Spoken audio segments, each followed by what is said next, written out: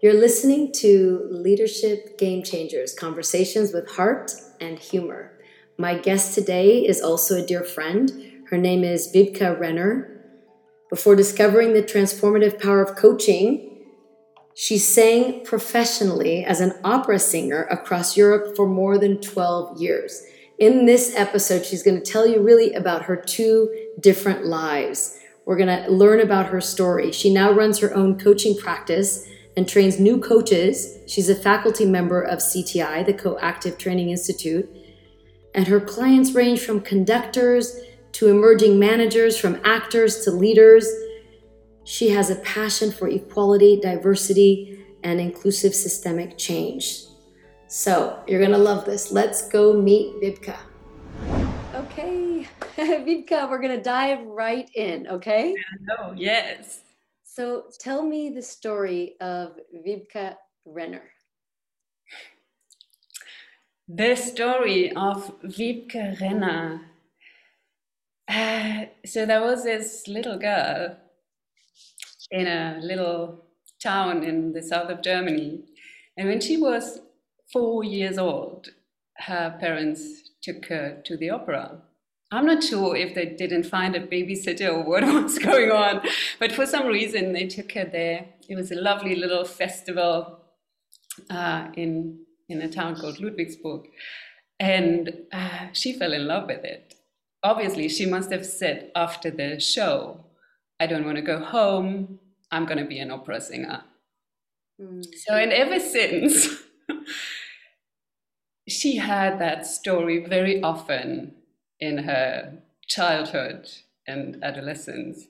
So it was kind of clear that she had to claim this dream, and she did.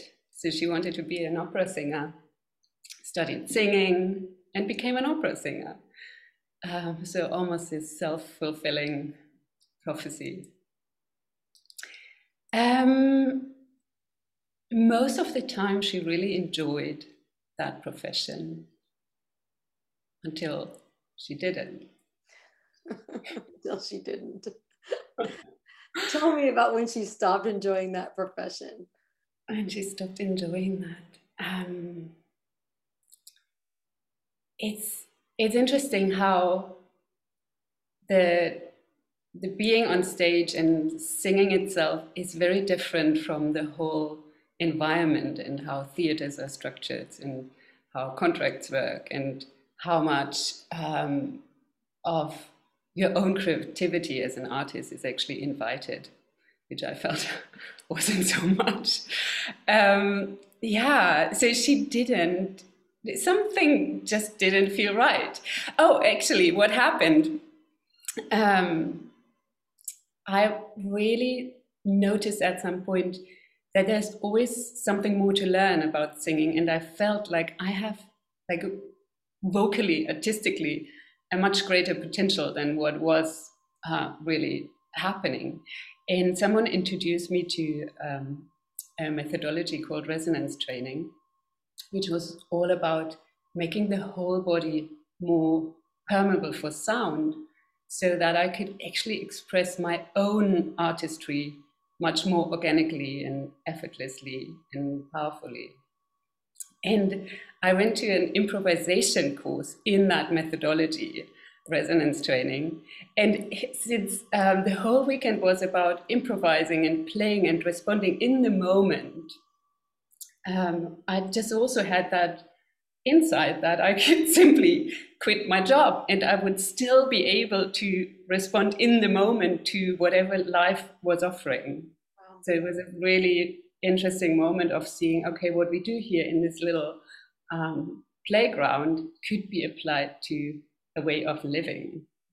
That gave me real confidence in, okay, I'm gonna end this contract and see what's next. I love that. It's like off to the bigger playground of life with this confidence in yourself that you can find your way one moment at a time. Mm-hmm. Right. And it then turned out it was quite a naive way of approaching this career decision. As I thought, like, as soon as you close a door, a lot of different doors must open. That was really the trust that I had. But it didn't feel like that what was happening. Like in retrospect, I would say it still happened, but I couldn't see it at that time. It was really quite hard to give up my identity as an opera singer. I didn't quite know. I tried a little bit to be then more freelance and thought that would provide me eventually with more freedom. But the industry is the same anywhere, whether you have a fixed contract or you're a freelancer, like it's the same rules. And it felt like I had even less freedom than before. Also with the whole resonance training, since it's about moving your body over your center of gravity and making all the muscles more permeable to whatever is going on, like in terms of sound that you want to produce, but also really it's about being in relationship with myself. That was my experience. So with bringing a different muscle tone into my body, I noticed there was quite a lot of stored emotion in me. It really was like I was very a sporty person with a lot of muscles everywhere, and I found that sexy and that was important on stage. But also that kept me in a particular way of, like, habitual way of not being able to feel some of my emotions. And then just through this body work, all of that got released and brought to the surface. And ultimately, it felt like I was much more in touch with my own truth, which at that time brought up only questions. There weren't many answers yet available. It was just, okay, so this is not it. This is also not it. I could feel very clearly what wasn't working for me, and I was quite radical in saying no to things. That's great. Yeah, but it was a hard time to, like, also find what is it then. So what happened? How did you find your way in the next chapter? How did I find my way? So yeah, I thought I could maybe be, like, I did the training as a resonance trainer. I wanted to. It's fantastic work. I really deeply believe in that work for musicians, that it's all about making the movement quality, bringing that to the same level as the sound quality, and they influence each other and support each other. And I thought it really is such a good thing to do, and I started working with musicians on it. But over time, I noticed I'm always much more interested in what's really their dream. Maybe they didn't want to make music in the first place. Just said, I didn't, maybe. Or what else is important to them, and how are they looking at themselves, and how are they, like, pretending they're confident but they are not, or how are they not really fulfilling their potential in other areas of their life. So naturally it moved my interest more into looking at the whole human being behind it. Also, I knew I wasn't quite ready to be self-employed. It was the only way I could be a resonance trainer, but that wasn't the mindset I grew up with. Like, I wasn't an entrepreneur, and I clearly knew I needed help on that. So I booked a coach at some point, and she really gave me the sense, only after one session, I felt, okay, there are much more choices for me, how I perceive my situation, not as I failed because I'm now more or less unemployed, or not yet self-employed, which has a lot of stigma around in our society. So, especially in Germany, right? Right. Yeah, I don't know how it is in different countries, but yeah, it was. I think here in Spain it's more common, especially in the south. Yeah. Yeah. So it really felt like people, like also my surrounding, like parents and friends, they didn't quite know what to make of it. And that was, I felt a little bit alone in that journey. And then by working with a coach, or starting to work, wanting to work with a coach, that really helped me in terms of, okay, there is another way I could approach this. I could maybe start believing in my own the success as a leader of my own life and business, ultimately. That's fantastic. However, a question here is, what did you discover was truly important to you along that journey? It feels like you peeled away the layers of what people had projected onto you, and you were discovering what was truly important to you. What was that? That was firstly being in a really good relationship with myself. What does that mean? What does that mean exactly? Because I think listeners would love to know what that exactly means. That means to me trusting my intuition, my emotional experience, my truth, and making decisions from that place. Yeah, I think I really often before that, and in my first career, I looked very much for role models, like whom could I follow, who does what looks kind of right, and I'm going to do the same thing. That's just, I don't think I'm the only one that grew up with that kind of thinking. Yeah. And then what resonance training and Thomas, the founder of resonance training, provided for me, like such a freedom of, okay, what if we forget about all the rules and societal expectations and really look at what is it that you want? And a sense of autonomy and independence and freedom, I think, was always super important to me. Mm. Yeah. Wow. So what happened in the next chapter? What happened in that next chapter? So another interesting story was that first coach that I worked with. She was pregnant, and she said after the first session, there's no way that we can continue in the next couple of months. So I looked what training she did, and that was coactive. And I signed up for the training myself, trusting that after 5 months of training, I would have all my questions resolved.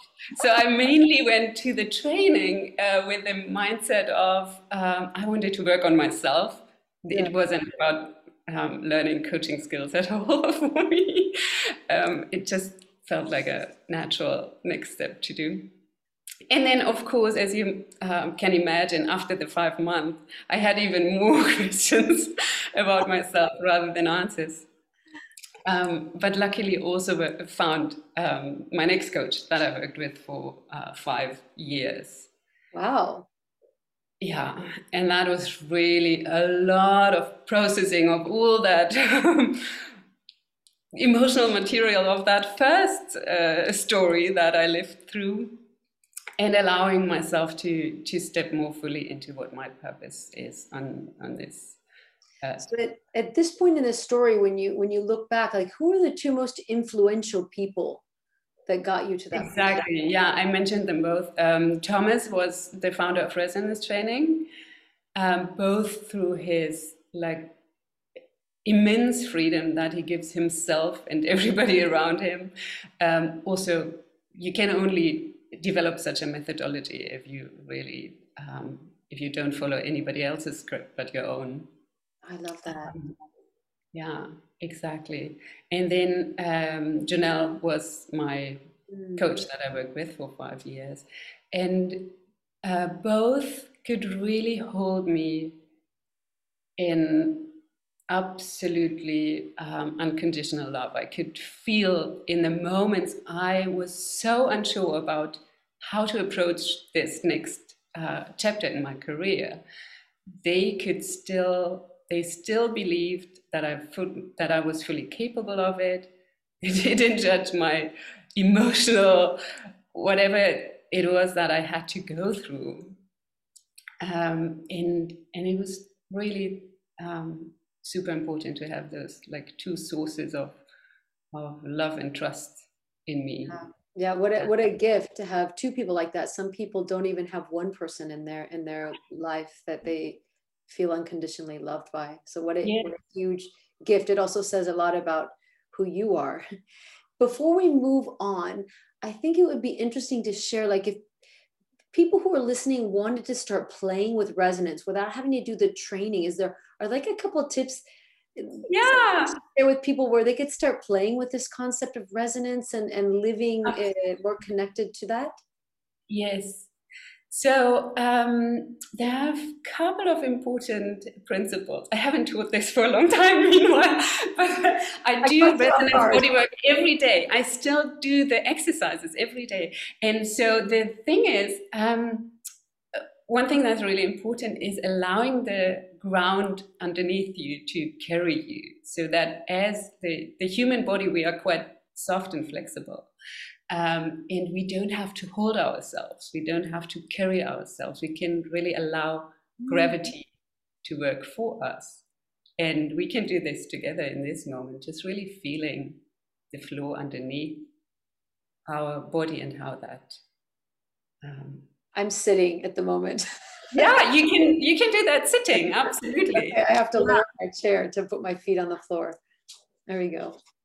Nice. Yeah, then you have two floors. You have the floor you're sitting on and the floor underneath your feet. And through both the contact areas, you can like relax and be held by that power. There's a lot of energy in that floor that's holding us. And that then also allows us to relax our belly muscles, which is such an important piece of resonance training, that we don't hold our core. And would really allow the center of our body to be expansive and open and flexible. Breathing out is more important than breathing in, is another thing we learn.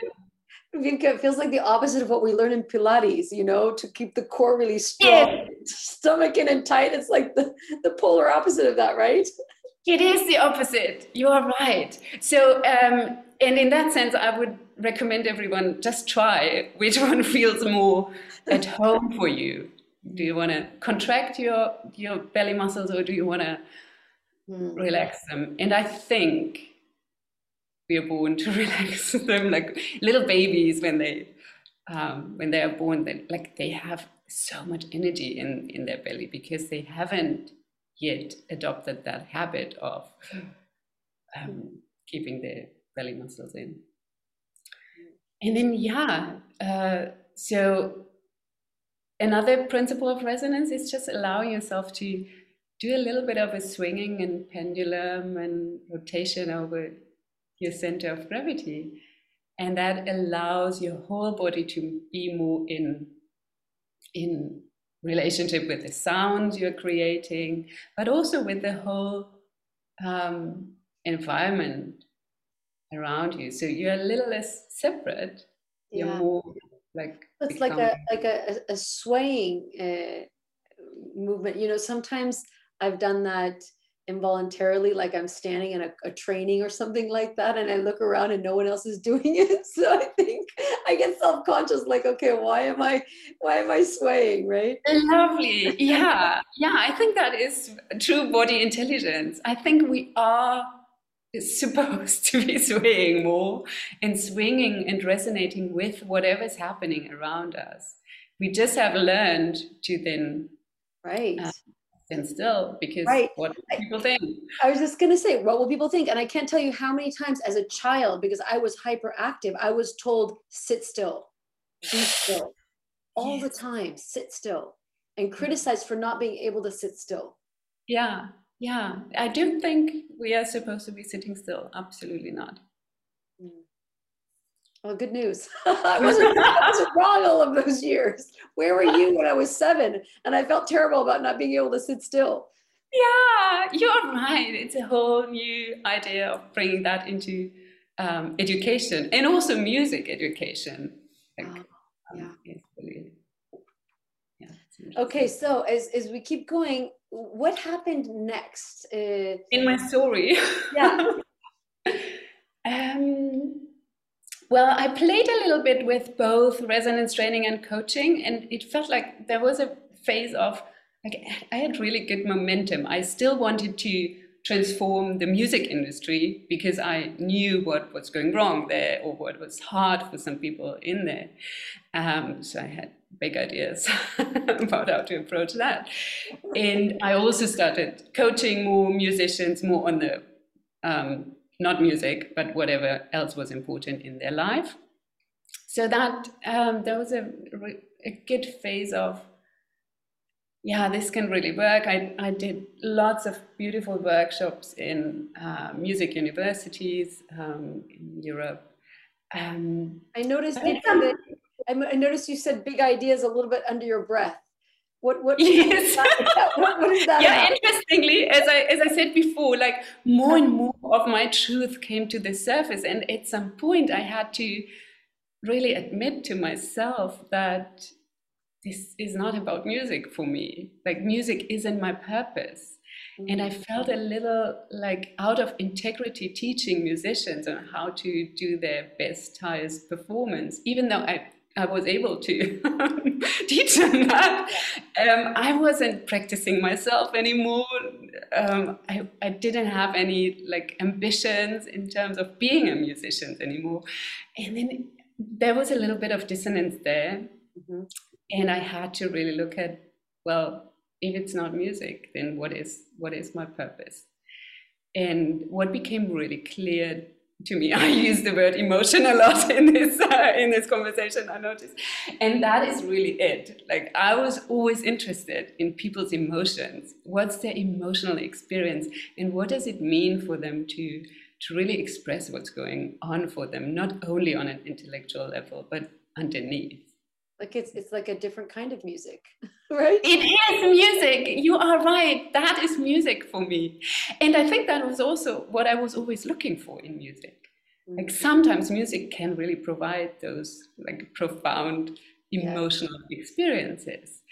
Not often enough, I must say, really. Sometimes it's more about the performance itself.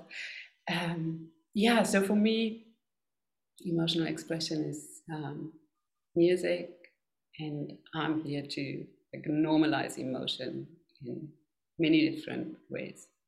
I'm reminded of something that my daughter Sophia told me. Is she's a flamenco dancer, and when she was in Granada, she learned a flamenco that was more about improvising and connecting with yourself and just seeing what your body wanted to do. And then she went through more of a conservatory, more formal flamenco training.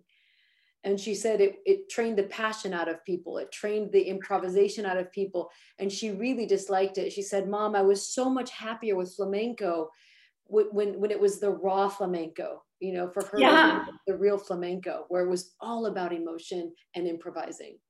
Wow. And the moment when you speak about those two different approaches, I can immediately feel how those with the raw approach, they were breathing. And those with the more technical, they held their breath. I'm pretty sure about that. And that inhibits the emotional experience. Wow. It's maybe also the reason why we are not breathing, because we maybe don't want to feel what's really there. Interesting. Cool. So I know that your current work, like, I'd love to hear about how your life purpose took you to this systems work that you're doing now. And I want to hear about that. And I know that the people listening will be very interested in hearing about that. So this next chapter and your life purpose, where did it take you professionally? Yeah, this next chapter is really now coaching and the work of NNI, the No Name Initiative. Janelle founded that. And so NNI is a group process, dialogue process, where it's all about uncovering the emotion within the system. Maybe I need to first clarify a little bit what systemic work is. So NNI, the No Name Initiative, has been developed from research. that Janelle did in South Africa. She wanted to find out what South Africans thought they needed for healing, transformation, equality. And it was very obvious that they needed transformational processes that were more accessible, that were like open to anyone, to the public. And so NNI was created to train anybody who wanted to be trained in dialogue facilitation, as we believe is important and possible, that everybody can learn those skills and drive inclusive change in their community. So it doesn't always have to be an outside facilitator that comes into the community to do the work for them, and they are paid, and most communities can't even afford that, but more an inside-out approach. So what a wonderful, unique approach to give anyone and everyone the possibility. Absolutely. To do that. Yeah. Then systemic work also means we are in that dialogue, not working with the individuals that attend the dialogue, but they are representing systemic voices that we know are present in the larger system. So every system, every group or team or community is also a mirror of what's going on in the larger system. So that has a lot of advantages that makes visible what usually is a little less visible. In the interaction of the systemic voices, we can see more clearly the patterns, the social constructs, anything that on a mind level gets in the, or behavior level, gets in the way of free flow of communication in that system.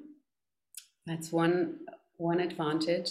And the other thing is that we get to listen. That's what we're trained in as NNI facilitators, to listen for the taboo, the unspoken, which is often also the emotional.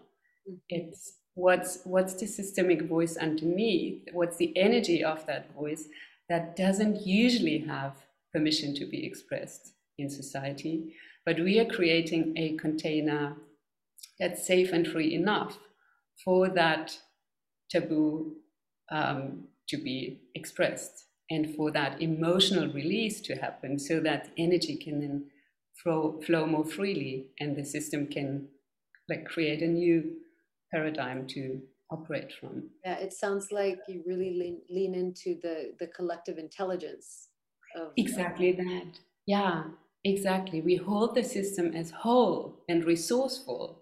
It's not that we need to change anything and there's no problem in there.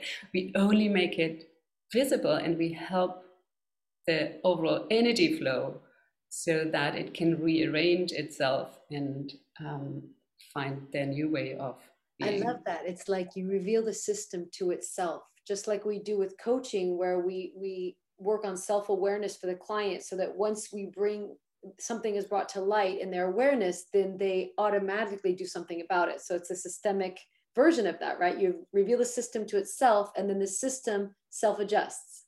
Exactly.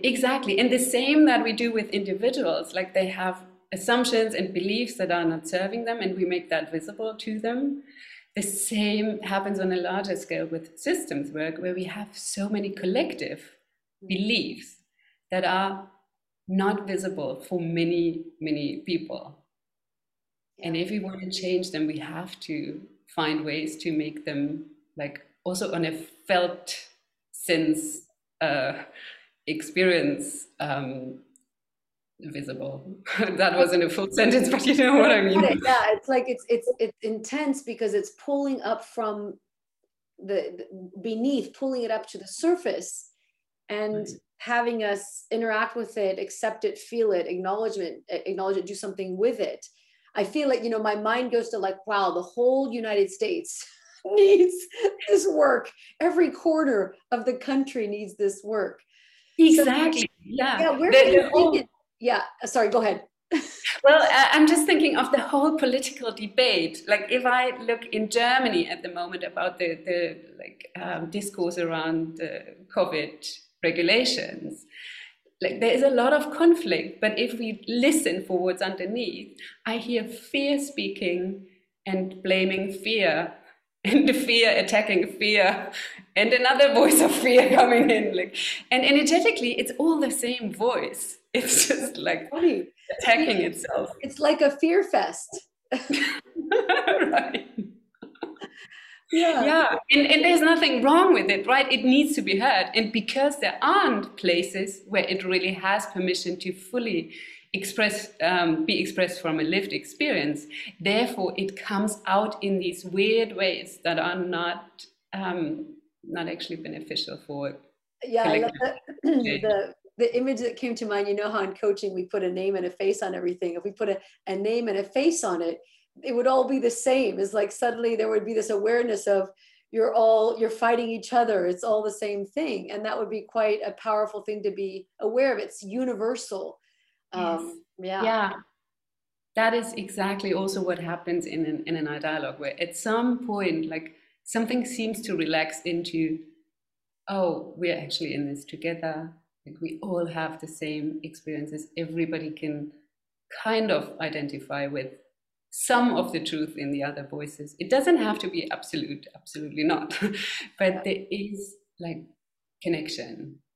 Yeah, that's great. So how or what form did this start taking as you moved into it as a profession? Where did you take it, and what are you doing with it? Right. Yeah. So I am just simply part of NNI, as it's a very like new organization. It has a backstory of 11 years now, which is wonderful. But part of my job was to bring it more to Europe and make it more visible here, because I thought, like, great, South Africa, you have something that's important, and we need it everywhere in the world. So it's an organization that's slowly growing, both in terms of the nonprofit movement and the original purpose, which will always be the main cause. Yeah. But then we are also an organization that provides these processes in companies to teams, because we, of course, also have to fund the nonprofit side of things, and we believe it's really important in the field of diversity and inclusion work. So I have a couple of questions, since diversity and inclusion it's a huge topic, I think, internationally at the moment, or at least in the Western world, and I think in the Middle East as well. How is this a game changer? And going forward, how do you see it being a big game changer in the world? I think one of the powers of it is that we work with what's present. We're not trying to find a solution for later or to achieve a vision. We start really with what's here. And when we start by looking what are the voices that are already not heard in the present moment, in whatever context we work in, and we reveal those hidden voices, that is where all the resourcefulness, where all the wisdom of that system lies. And that's where we need to start. As soon as you know what your system is, what you're actually working with, you see what the real challenges are in there, and that usually brings out more permission for stories to be revealed and told that before were just pushed underneath the carpet. And I think that is really inclusion. We need to include the next thing that we can reveal and make visible in this particular context. I love it. It's like it's really honoring the whole truth. It's like we only honor this truth, and it's like going underneath, almost the shape of the world. It's going underneath and honoring the other side, the invisible part underneath. Yes. Yeah, I love that. So cool. Yeah. So tell people a little bit about how they can find out more about this. Like, where can they get more information? And another thing that would be really cool is for those people whose curiosity has been piqued with this, how could they start playing with it in their own lives or with their own teams, for managers and leaders? How could they start using this? Yeah, great. So the good thing is we always have public online dialogues going, and I'll provide the link to a website where you can find out what these are, and they are open to anybody. It usually has a theme at the moment. Online, we provide that topic so that people know what they are in for. Yeah. Usually our idea would be that the group comes together and they find the topic together, but for practical reasons, we are now providing the topic, and we trust that whatever comes out on the day needed to come out.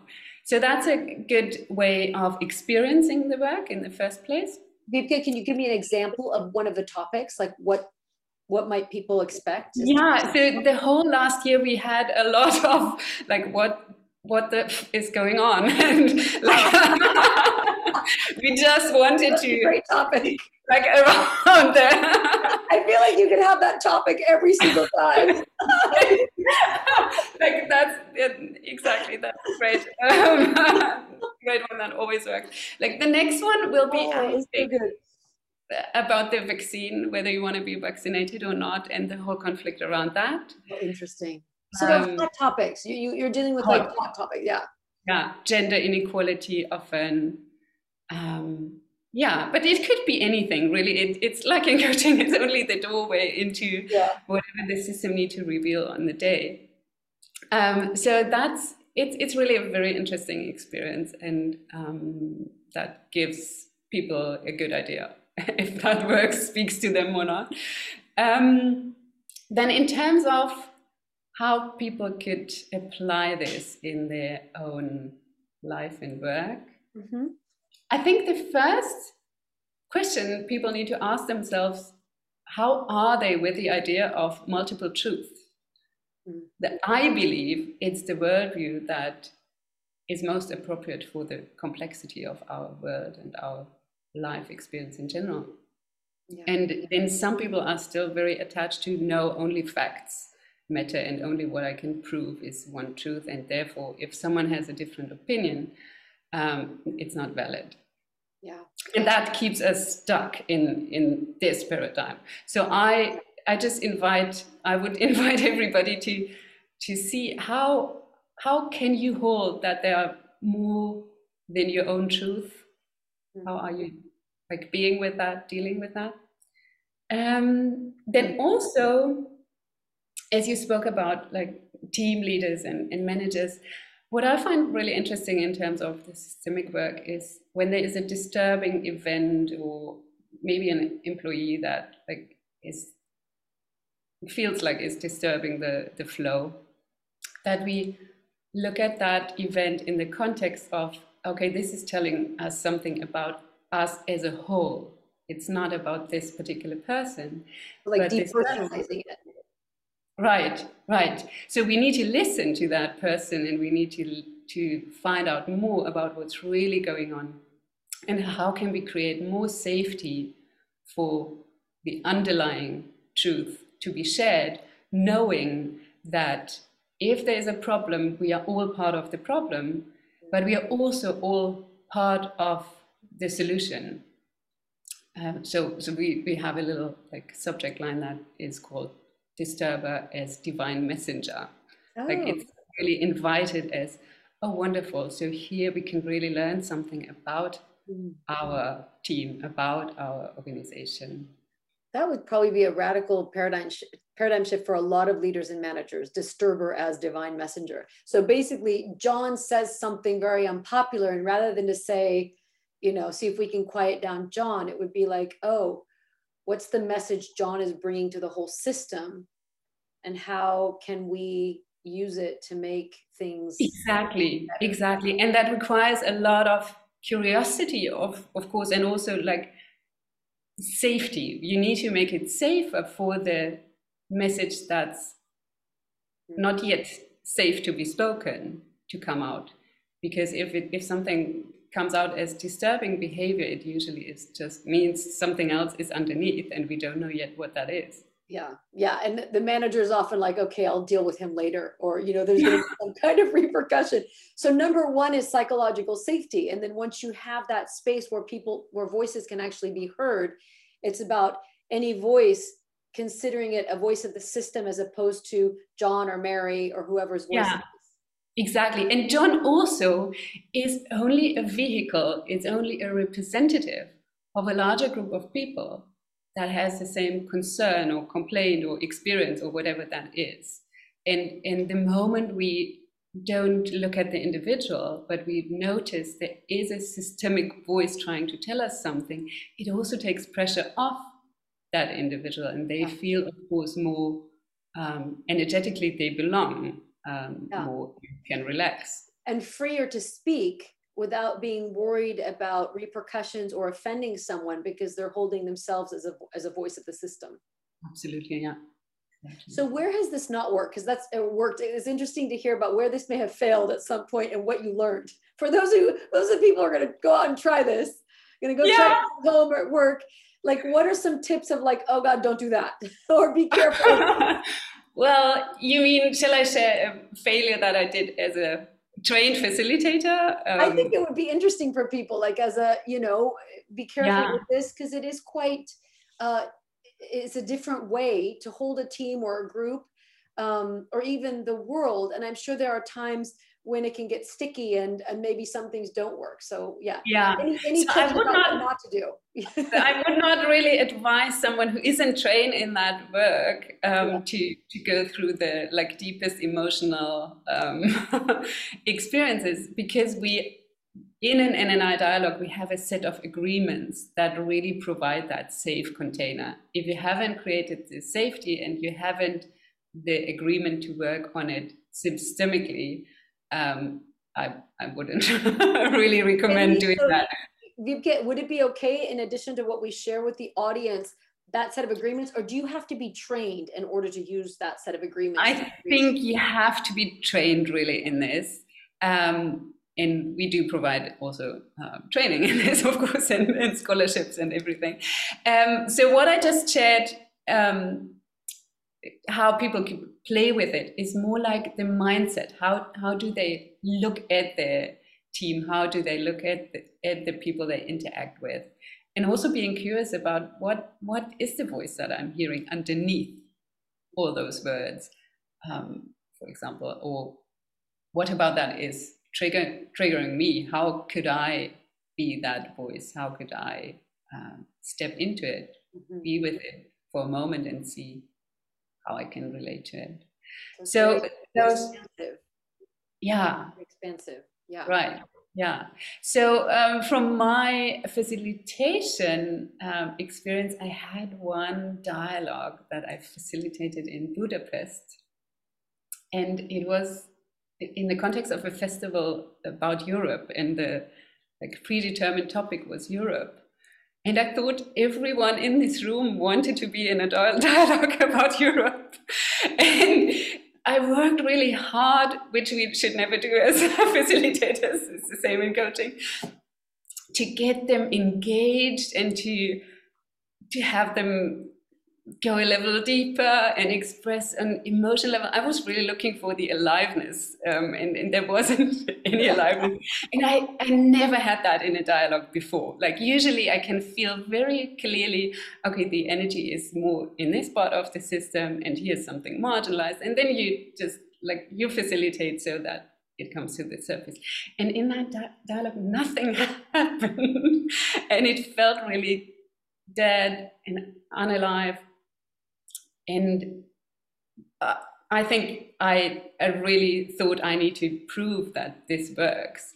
What we found out later was that people were mainly there to observe the methodology. They wanted to find out what this work is like and whether they would be interested in it. They wanted to watch, they didn't want to participate. Exactly, exactly. And then you have 80% of the people in the room, and I think it's a fair enough reason to come to a dialogue. It's okay, but I just didn't have any design with them around it. In a training dialogue, for example, we always ask people to take their facilitator hat off and be participant fully, and then later on we could look at the experience.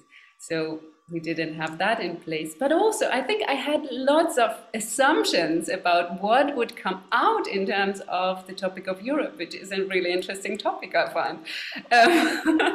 And so I learned a lot about how we make assumptions constantly about any context we go into. And I was, initially I had been looking forward to it so much, and then it felt like a big failure. It just never is. What? I said it was very anticlimactic for you. Yes, right. Yeah. If you had to do it over again, Wiebke, what would you do differently? Like what would you change? Well, I would. It's really basic technicalities as an NNI facilitator. You would name the unaliveness, you would position that as a voice, and you would ask that voice, what is this about? What's going on? What can you tell us about you? And that probably would have provided a lot of answers. And sometimes you are so sucked into the process that you like forget your basics. Because that's good. I mean, I think that's good advice for anybody, leaders, coaches, managers, is that sometimes you forget to go back to the basics. You forget some of the fundamental things that always work and that always need to be in place. Yes, yeah, exactly. And I think that often happens when you have like a wave of like successful experiences and you feel almost too confident. You know your stuff and you know this is how it usually unfolds. And then you trust it unfolds like that. And part of you isn't like fully present with what's going on or with. It's almost like, you know, the metaphor that comes to mind is like you get so used to it that at some point you start building the building without putting the foundation, and you're starting at the roof or the windows, and you haven't actually gone to put the foundation in place, which needs to be there every time, which is about psychological safety, designed alliance, hearing people's voices, feeling into what we call in the coactive model, right? The level 3, all these things that inform you in every moment. Like you said at the beginning, that feeling into what's needed now, right?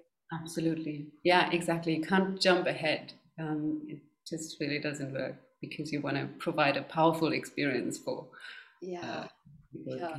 And the danger zone of going into convincing anybody of anything, right? Or performing, or suddenly going, oh my God, I want them to get this or love this. And suddenly, right, you've lost the connection in about what's needed. Absolutely.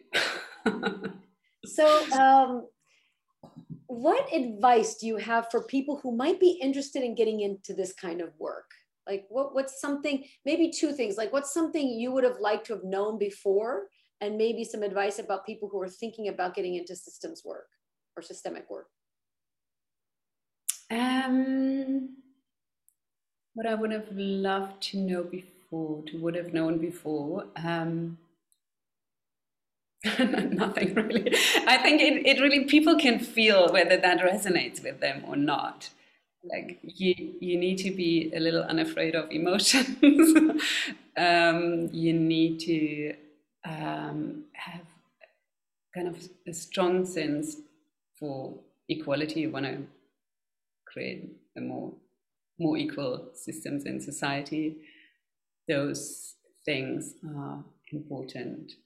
What I hear there, because it has to be, this kind of work really has to be aligned with your core values or your life purpose. Yes. Yeah. It's kind of dirty work to do. Yeah. It's challenging. And that works very well for those people who feel like they are on purpose with it. Yes. Yeah. Exactly. That's great. What were some of the resources like along the way? What would you say? Where would you point to people in terms of maybe books, articles, resources, teachers, apart from the link that you're going to share? I think Arnold Mindell is a good resource in terms of deep democracy, world work, all these concepts. Oh, you just froze. Are you still here? I'm here. Okay, good. So some of the principles that we use are also introduced by Arnold Mindell in his work. He has written a lot of beautiful books the application of democracy and world work. That is interesting. What other resources? I think that's really the biggest one. Anything that has to do with your own, what we call working with triggers. When you identify a trigger, then often in coaching we go for what's your response and how do you process your response. And with this work, we would go the other way around. Like if you were to become that energy of the trigger and move that through you and let that transform your relationship with the trigger, that is also how you can expand your own capacity to be with stuff that's uncomfortable to be with. So would that look like, metaphorically, like if Little Red Riding Hood is walking through the forest and she's afraid of the wolf, would that look like she needs to become the wolf, or connect with the energy of the wolf? Yes. That is such a beautiful example. Exactly. So I'm not sure if that's the right moment for her, as it might be a little unsafe to do that. But maybe they could actually, she could become a little more like the wolf. Like, what if I was a little more aggressive? And then she becomes the wolf, and then she feels like, okay, I could be a little more aggressive. How would that like serve me in my life? Okay, you could use this here and there, and this is how it feels like. Right, okay. And then, by the way, I now feel like this wolf can't trigger me anymore because I know him inside of myself. Maybe they become friends. So it's like turning an enemy into an ally, an inner ally. Yes, exactly. That's the concept. Yeah. And as facilitators, I think we need to constantly do that work. It's very I have a lawyer who's I'm very upset with at the moment. I'm wondering how I could turn that person into an inner ally. Yes, yeah. What's the energy that comes towards you that you don't like about this lawyer? She's mean. I mean, like she's doing something that is quite mean, cruel almost. Yeah, right. How do I use that? Yeah. So, and she is already the metaphor for that cruelty and meanness. That person, she represents that quite strongly for you, or I think so. At the moment, she's doing something that is deliberately mean. Mm-hmm. Yeah. So I would really ask you to become that. Like it's quite nice when we know a person who represents that. We can step into it and feel what's it like in your body to be that mean, cruel. Do you want me to do that right now? If you want. Here's the thing, Wiebke, I have problems finding that in me. I'm sure it's in there somewhere. I mean, we are everything, right? I have a hard time finding mean and deliberately mean inside me. So here's the thing, you don't have to find it mentally or intellectually, you only have to find it physically. So we might have to do a little more work to identify what that energy is like that comes towards you, the mean, cruel. Yeah. Shall we go there?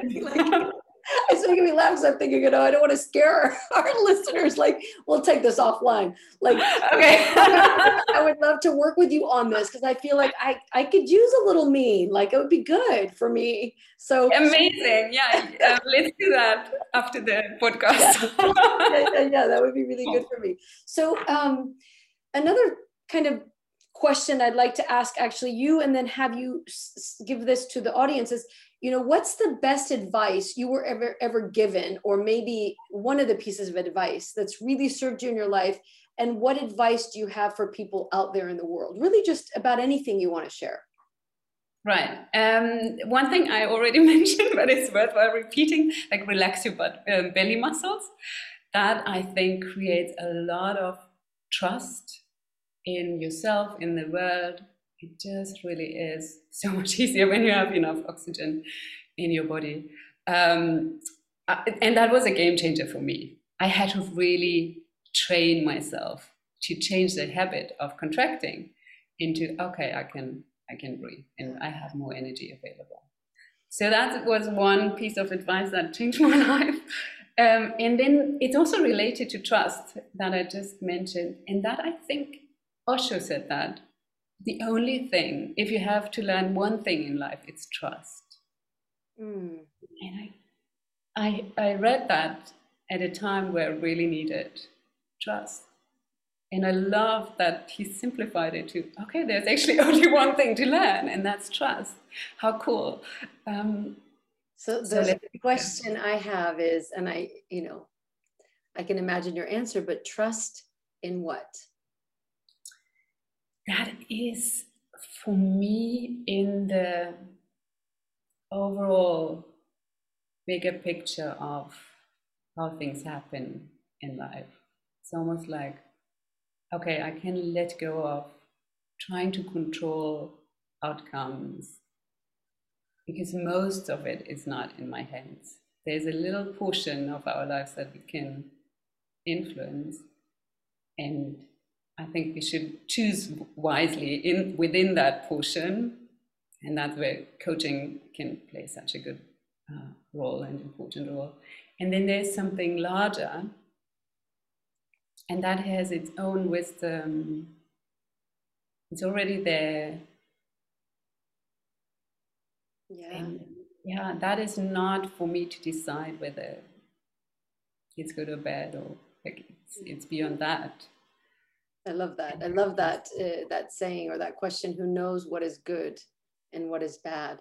And what you're speaking to is just, it sounds like it's trust existence, trust life.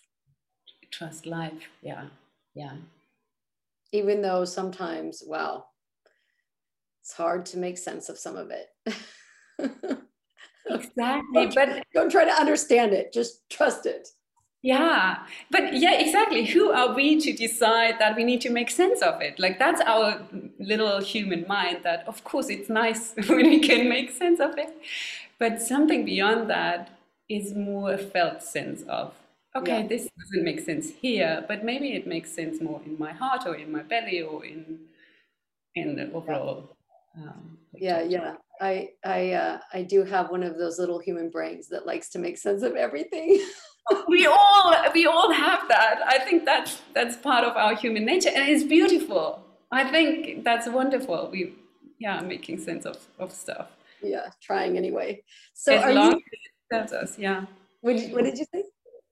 As long as it serves us in the particular context we are in. Sometimes it does, and sometimes it doesn't. Well, I love this idea of I couldn't possibly stop trying to make sense of things in my head. I think that's just how my head works, but I love moving down and feeling the way things make sense in my heart, or the way things make sense in my belly, using my whole body to make sense of life. I think it would be easier than just trying to make sense from the head. Yeah, exactly. I think we also spoke about that once, not in this conversation, about our transcendental connection, that I think we are better off if we can in some way connect to something that's larger than us. And that's what we know that when I get stressed out, I take a walk in the park and I look at animals, animals whose bellies are mostly soft and who are running around feeling their feet on the earth. And I think they're a great example to sort of get inspired by in that moment of just come back to being alive, being in the moment. And if you can, being joyful, like a dog playing in the park. That to me it's watching dogs and babies. My daughter and I always talk about how let's go get some dog and baby therapy, and we'll go walk in the park and we'll just look at them, and we'll look at how they move, how they play, and how they are, and try to let them be contagious. Absolutely, exactly. It's for me it's cats and squirrels and trees and you're in a different part of the world. Not too many squirrels, but yes, cats. Yes, cats. Oh, I love cats. We both love cats. Yes, and I used to call when I had my cat, I would say I need a little cat therapy. All I would have to do is pick him up in my arms, or her. I had a male and a female. And when they purred, I felt like my whole body relaxed, and I would call it cat therapy. Yes, it is. It is. They are resonating health and truth and wisdom and all you need. Love. Little miracle, animal miracles. So are you ready to read our Rumi poem together? Because at the end of every podcast, I do something creative, and you invited me to read this poem, which is beautiful. I think a lot of people know part of this poem, but don't know the entire poem. And we're not reading the entire poem, but we're reading more of what people likely know. And it's just so beautiful. Rumi is one of my favorite poets by far. And I think this is a lovely gift for people. Yeah, lovely. Are you ready? I'm almost ready. Okay, yeah, you just tell me when you're ready. It's okay.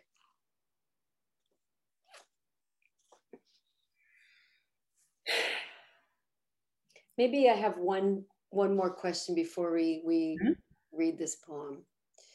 What is the reason that you get out of bed every morning? The first thought was having conversations like this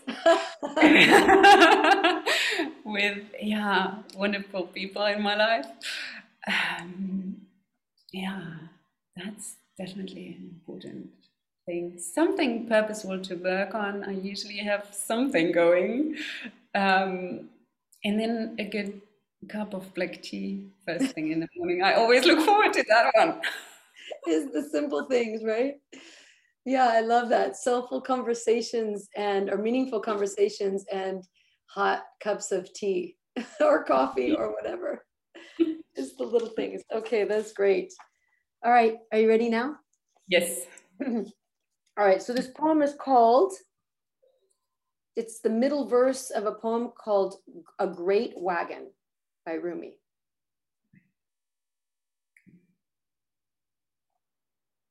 Out beyond ideas of wrongdoing and right doing, there's a field. I'll meet you there.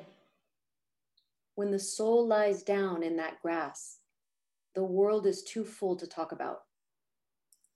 Ideas, language, even the phrase each other doesn't make any sense. The breeze at dawn has secrets to tell you. Don't go back to sleep. You must ask for what you really want. Don't go back to sleep. People are going back and forth across the doorsill where the two worlds touch. The door is round and open. Don't go back to sleep.